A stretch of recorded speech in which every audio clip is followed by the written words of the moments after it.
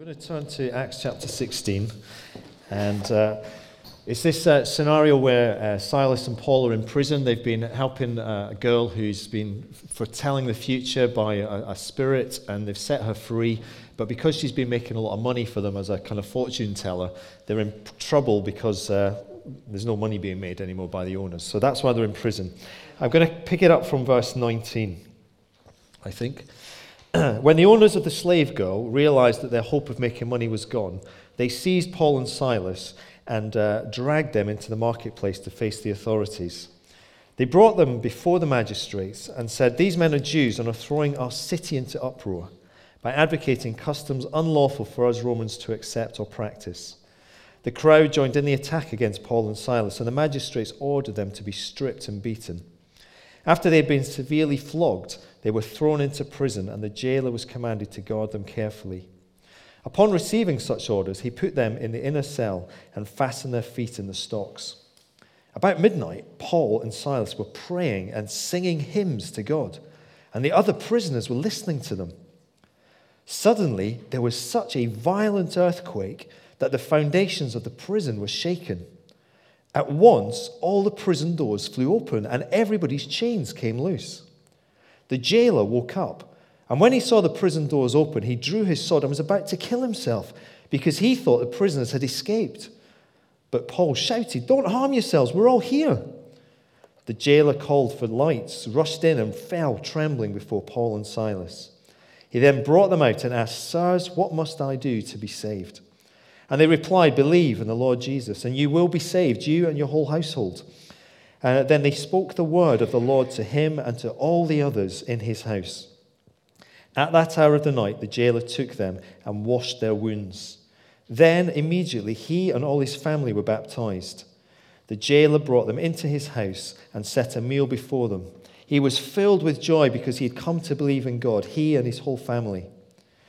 When it was daylight, the magistrates sent their officers to the jailer with the order, "Release those men." The jailer told Paul, "The magistrates have ordered that you and Silas be released. Now you can leave. Go in peace." But Paul said to the officers, "They beat us publicly without a trial, even though we are Roman citizens, and they threw us into prison. And now do they want to get rid of us quietly? No, let them come themselves and escort us out." The officers reported this to the magistrates, and when they heard that Paul and Silas were Roman citizens, they were alarmed.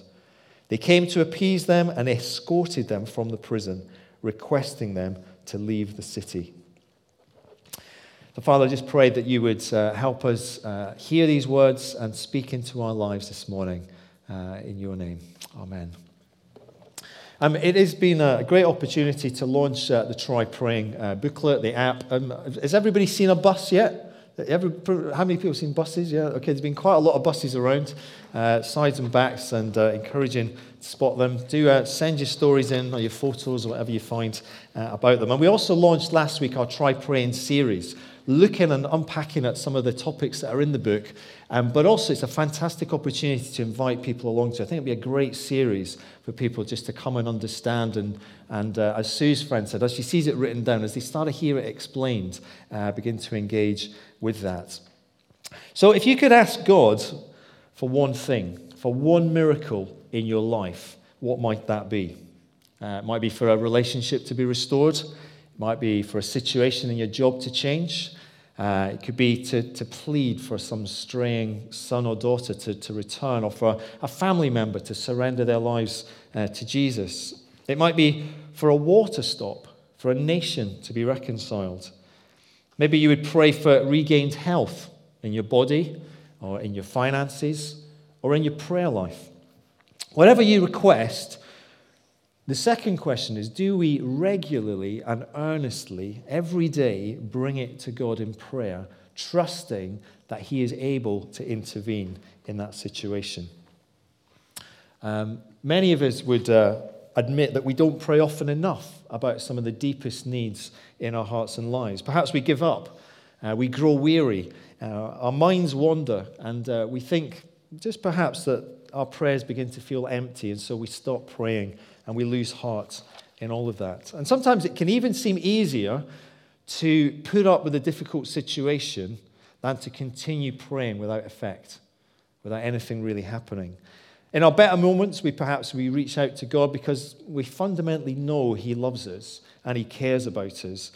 But then we quickly fall back again. We doubt, we struggle. Can God really make a difference? Surely it's impossible.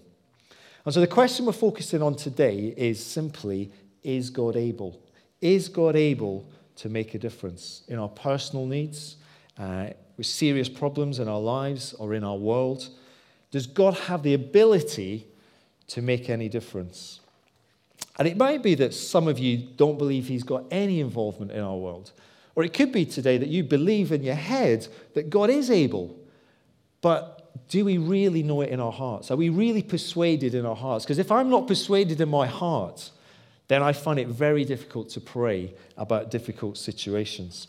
So we're going to look at the Bible. We're going to look at this passage because we know that faith comes by hearing God's word in our lives. So we're going to unpack this narrative in Acts chapter 16 where Paul and Silas are in prison for their faith. And the first thing we see here is God's power over nature.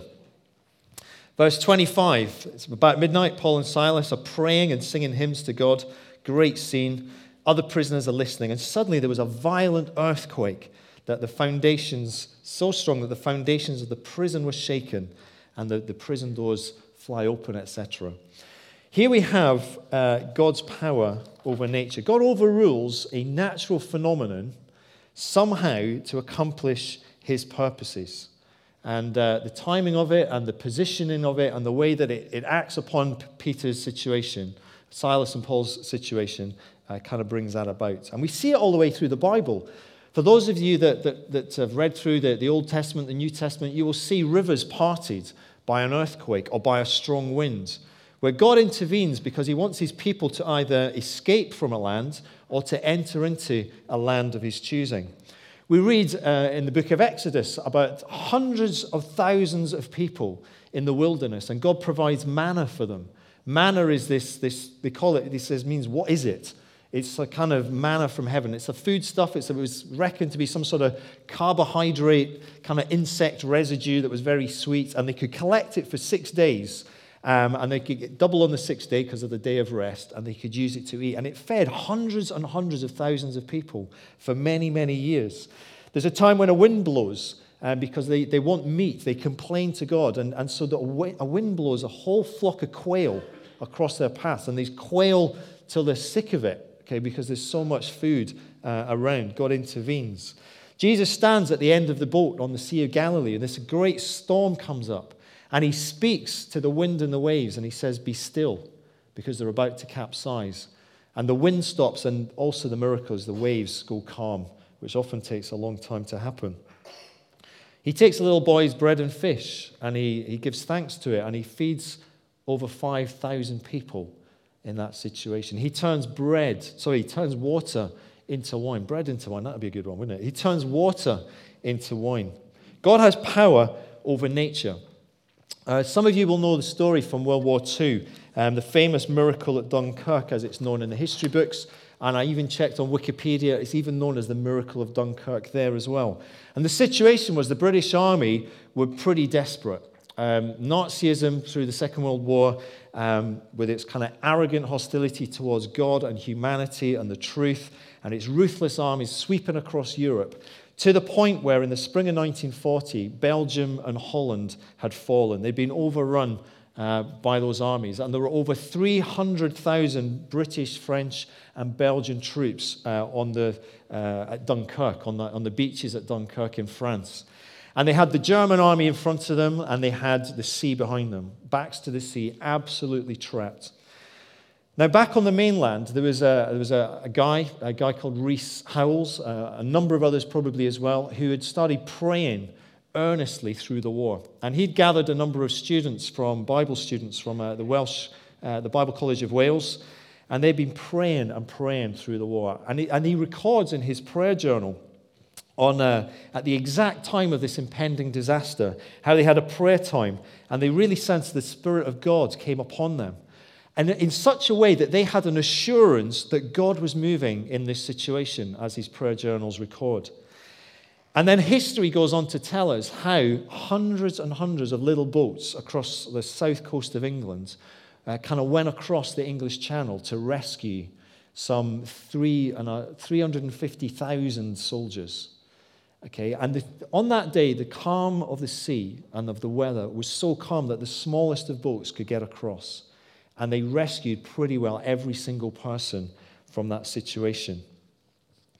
The miracle of Dunkirk was acknowledged by political leaders, by military leaders, because the calm sea allowed those smallest boats to cross and the almost complete evacuation of the troops. Churchill, in his famous speech on the beaches, hailed it as a miracle of deliverance and was a turning point in his leadership across that time of the battle. God's power over nature, but also God's power over circumstances. And again, in this passage, we read of that.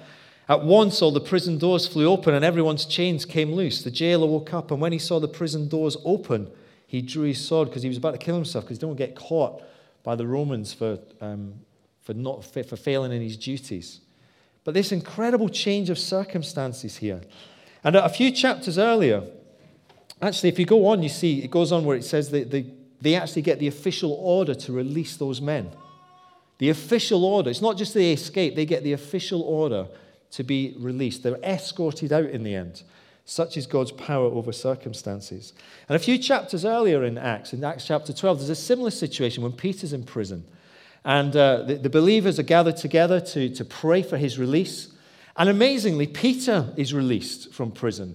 And he's so much so that he turns up at the prayer meeting. He knocks on the door and he says, "I'm out." And somebody comes to the door and says, "Peter's here." And they all go, "No, he can't be. He's in prison." And it's this bizarre situation where they earnestly praying for his release, and yet they don't believe it when he is released. And they are so similar to what we're like today. You know, we can pray earnestly, and yet we can get stuck at times in actually thinking that God would miraculously rearrange circumstances to answer prayer for someone's life. And yet God kind of, even their incomplete faith, he rewards that with a change in history itself. And again, as you read through the Bible, we read of God's power over circumstances. We read of Daniel and his friends in the fiery furnace and how they come out unscathed. We read of Daniel in the lion's den and how he's meant to be mauled by the lion, and yet the next morning he's untouched and survives. We read of people like Sarah, age 90, who has a child in her old age, an impossible situation. And we hear the testimonies of how God intervenes in the circumstances of life. I remember a guy who used to come to Riverside, a guy called Dave, and he was on the Alpha course. And he one day we were just talking to him and said, "Do you remember a time in your life when you look back on your life and maybe God's had his hand on your life?" And he started to think back, and he was sort of in his 50s or 60s when he was on Alpha. And he looked back and he instantly said, "There was one night when I was driving through Northfield." And he said, it was late at night, and I was driving to cross the Bristol Road. Many of you will know that road. And he said, as I got to the traffic lights that were green, he said, I had this strange sense that I should stop. He said, so I stopped at a green traffic light at midnight. And he said, as I stopped, a juggernaut, an HGV vehicle, went straight across the Bristol Road in the other direction through a red light. He said that absolutely shook him. And it was only now, decades later, that he was beginning to see that perhaps there was a God who had his hand upon his life. And God has power over circumstances. You may have come across the story of Brenda Myers-Powell. The BBC did an article on her. It's on the website, and also a radio interview, as I understand it. And the headline is 25 years a prostitute. 25 years as a prostitute. And Brenda had a tragic childhood. Her mum died. She was only 6 months old. Her mother was only 16. She never knew how she died. She was raised by her grandmother, who was an alcoholic and who frequently had male friends around.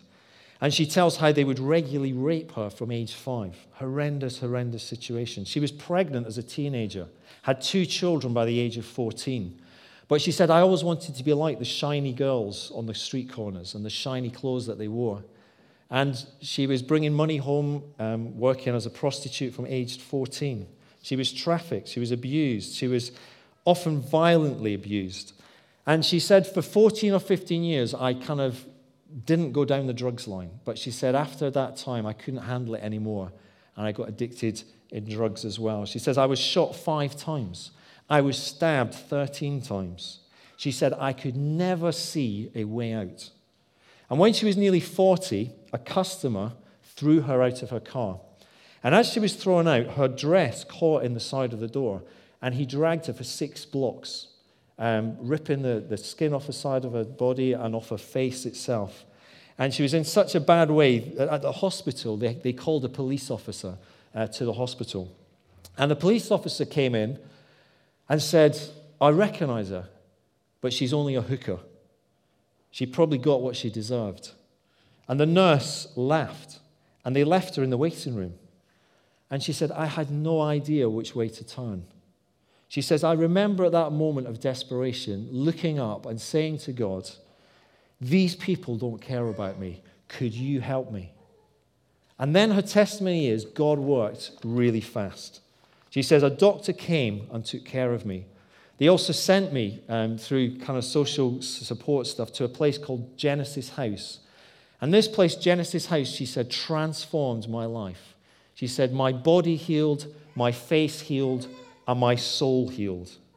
And her life was rescued and transformed. And now Brenda helps educate children. And now she helps prostitutes to escape what they're trapped in. And even the state of Illinois, where she's from, completely erased her criminal record. Completely erased her criminal record. And today she's married, and they've adopted a child.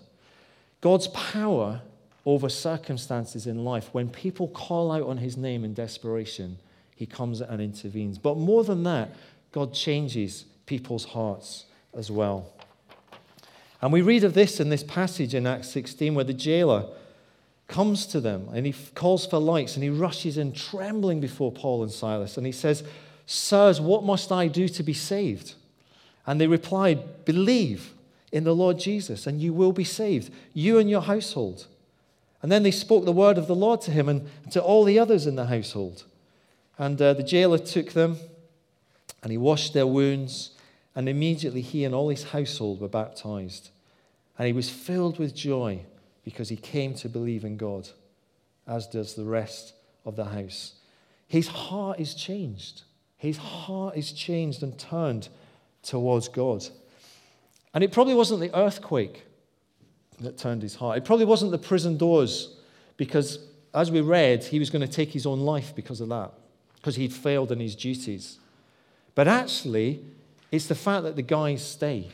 Those that are about to escape, they stay and they don't want him to be harmed. And it's that act of compassion towards him that opens him up towards listening to their message. Don't harm yourself, they say. And so he comes and he trusts his life to this Jesus that they're talking about. And he trusts that forgiveness and transformation is possible because what Jesus has given his life, he's risen from the dead, as do the rest of those that live in his household. His servants, everyone around, his family members. Once they've had it all explained to them, they too come and want to be believers. They want to trust this Jesus. And so the obvious next step for them is that they're baptized. They're baptized in water. And they all get baptized. They wash the wounds and they think, let's use it and let's all jump in. I don't know what it was like exactly. But baptism is for everyone once they come to believe. Because baptism says to God, I truly want to belong to you. Okay, I want to turn from this world. I want to belong to you. It says to the church and to other believers that what God is doing in your life, he's also doing in my life. It says to the world around us, the people, the friends we know, transformation is possible. As we go into the water and we come out, the old is gone, the new has come. You know, we're washed clean. Transformation is a possibility for every single one of us. And it says to the spiritual forces of darkness, hands off. I no longer belong to you. I belong to another. And it's like putting on a wedding ring. You know, when somebody gets married, they make a commitment, and this is a sign of that marriage. It's a sign of that commitment. And it's a visible sign for others to see And that's really what baptism is. And so I would encourage you, if you've never been baptized, having believed, to think about it. We were meant to be having baptisms next week. That might be a bit soon now, but you're welcome to talk to us about it. We'll have more in the summer, in June. But seriously think about it and pray about it, because it's an important step in our lives. But God has power over human hearts. And right again through the Bible, we read of people whose hearts are turned and hearts are changed. We read of Moses and Gideon, who don't believe they could lead their people and do what they're called to do. And yet God's Spirit changes their hearts, and they go on and do some amazing things. We read about the great Pharaoh of Egypt, who has such a hard heart towards the Israelites. He's got them in bonded labor. He's got them in slavery. He is really cruel with them. And yet, as Moses and all that happens, God changes Pharaoh's heart. He softens his heart, so he enables them to leave the nation and the escape. We have the great Exodus. God keeps Elijah's heart from quitting. He's desperate to give up. He thinks it's the end of everything. And yet God just comes along and gently encourages him not to give up when he wants to end it all. And Jesus turns Saul's heart, that fanatical persecutor of the church, who ends up becoming one of the greatest exponents of the early church, writing much of the New Testament. Paul the Apostle, his heart is changed when he meets Jesus on the road to Damascus. Through the centuries, John Newton, slave trader, becomes hymn writer. And right across this room today, people's lives where God has changed our hearts in many, many ways. And so we see God's power over human hearts. He is able. He is able. But in every situation that we face, we have a choice. We have a choice of complaining about it or praising God within it. To complain and disbelieve, or to trust and to pray and to praise. And when the Israelites in the Old Testament had been unfaithful to God, God says, you need to learn some lessons. I'm going to take you out. I'm going to send you to Babylon in exile for a season, quite a long season. But he says, I know you're going to complain. And so he gave Isaiah, the prophet, some words before they got there, because he knew what they would be like, so he would encourage them. And we have it today as Isaiah 40. And it's a passage that reminds us of God's greatness that we've sung about. It reminds us that God is present, that God will provide, that God will give his promises, and that God will grant his pardon to them. And he says to them in verse 27, why do you complain, Jacob? Why do you say, Israel, my way is hidden from the Lord, my cause is disregarded by my God? Do you not know? Have you not heard that the Lord is the everlasting God, the creator of the ends of the earth? And they think God's abandoned them. They think they've been left completely gone, and they grow faint-hearted, and they grow weary of faith. And yet there's another way, because there is an everlasting God. The God of before is the same God here, the same God now. He's the God who never stops working for you. He never stops working for you. Even when it doesn't feel like it, he never stops working. And so what do we have here? We don't have complaint from Silas and Paul, who are unjustly imprisoned, but they're praying and singing hymns. They're praising God in the midst of their situation, to their everlasting God, to their ever-present God. And the others are listening to them and in marvel. There is power in prayer and in praise in this situation. And those of you that know Isaiah 40 know how it ends with those encouraging words, those great promises, that as we put our faith in his strength, we can soar like eagles when there's a crisis. We can keep running when the challenges are many.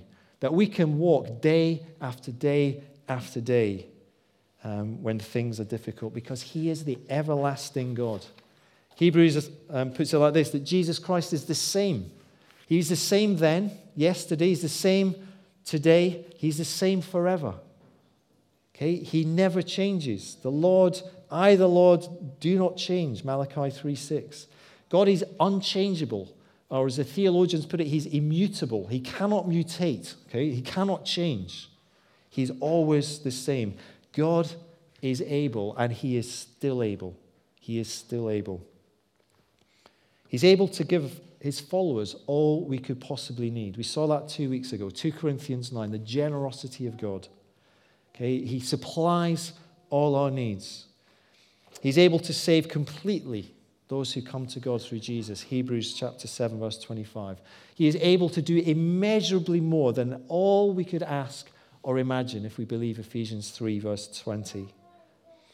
And so, Lord, forgive us for our unbelief. Forgive us for our unbelief. Impress on us not only in our heads, but in our hearts that you are able. And he invites us to surrender our lives. He says, come to me, all you who are weary and heavy laden. Surrender your lives to me, and I will give you rest. To trust him, to bring things to him in prayer, even the impossible things. And you will begin to see the impossible happen through our lives. We won't believe the changes that will come into our lives, in our relationships, in our families, in our careers, in our health, in our ministries, in our opportunities to invite people and to point people to faith in God, as we've even heard this morning, impossible situations where God has got involved. So let's pray as we come to a close this morning. Father, we simply come before you and ask you to forgive us for our unbelief. We each ask, Lord, that you would impress this deep into our hearts. That nothing is too great for your power, Lord. Nothing. There is nothing too small for your love. Help us be people that call on your name. And it may be this morning that you've never surrendered your life to Jesus. And his invitation is to you this morning. Is come to me. Come to me, says Jesus. Just like the jailer says, what must I do? Here's a simple prayer that you can pray. Just echo quietly in your own heart. If you've never surrendered your heart to Jesus, here's the prayer that you can quietly echo. Thank you that you invite me to come to you. Thank you that you gave your life for me on the cross, and that you are alive today and able to save me completely. I'm sorry for my selfishness, my self-centeredness, my complaining, all my wrongdoing, all my wrong thinking. I'm sorry, Lord. But I thank you that you forgive me completely. Please come and live in my life and lead me forwards as I surrender to you. Amen. And let's just, with our eyes closed, our heads bowed just now for a moment. If you've prayed that prayer with me, if you've echoed that silently, quietly in your own heart, then I just invite you just to look up from there and just catch my eye, just as a sign from you to say, yeah, I've prayed that with you this morning, Andy. Just catch my eye and then you can look back down again. That'd be great. Yeah, okay.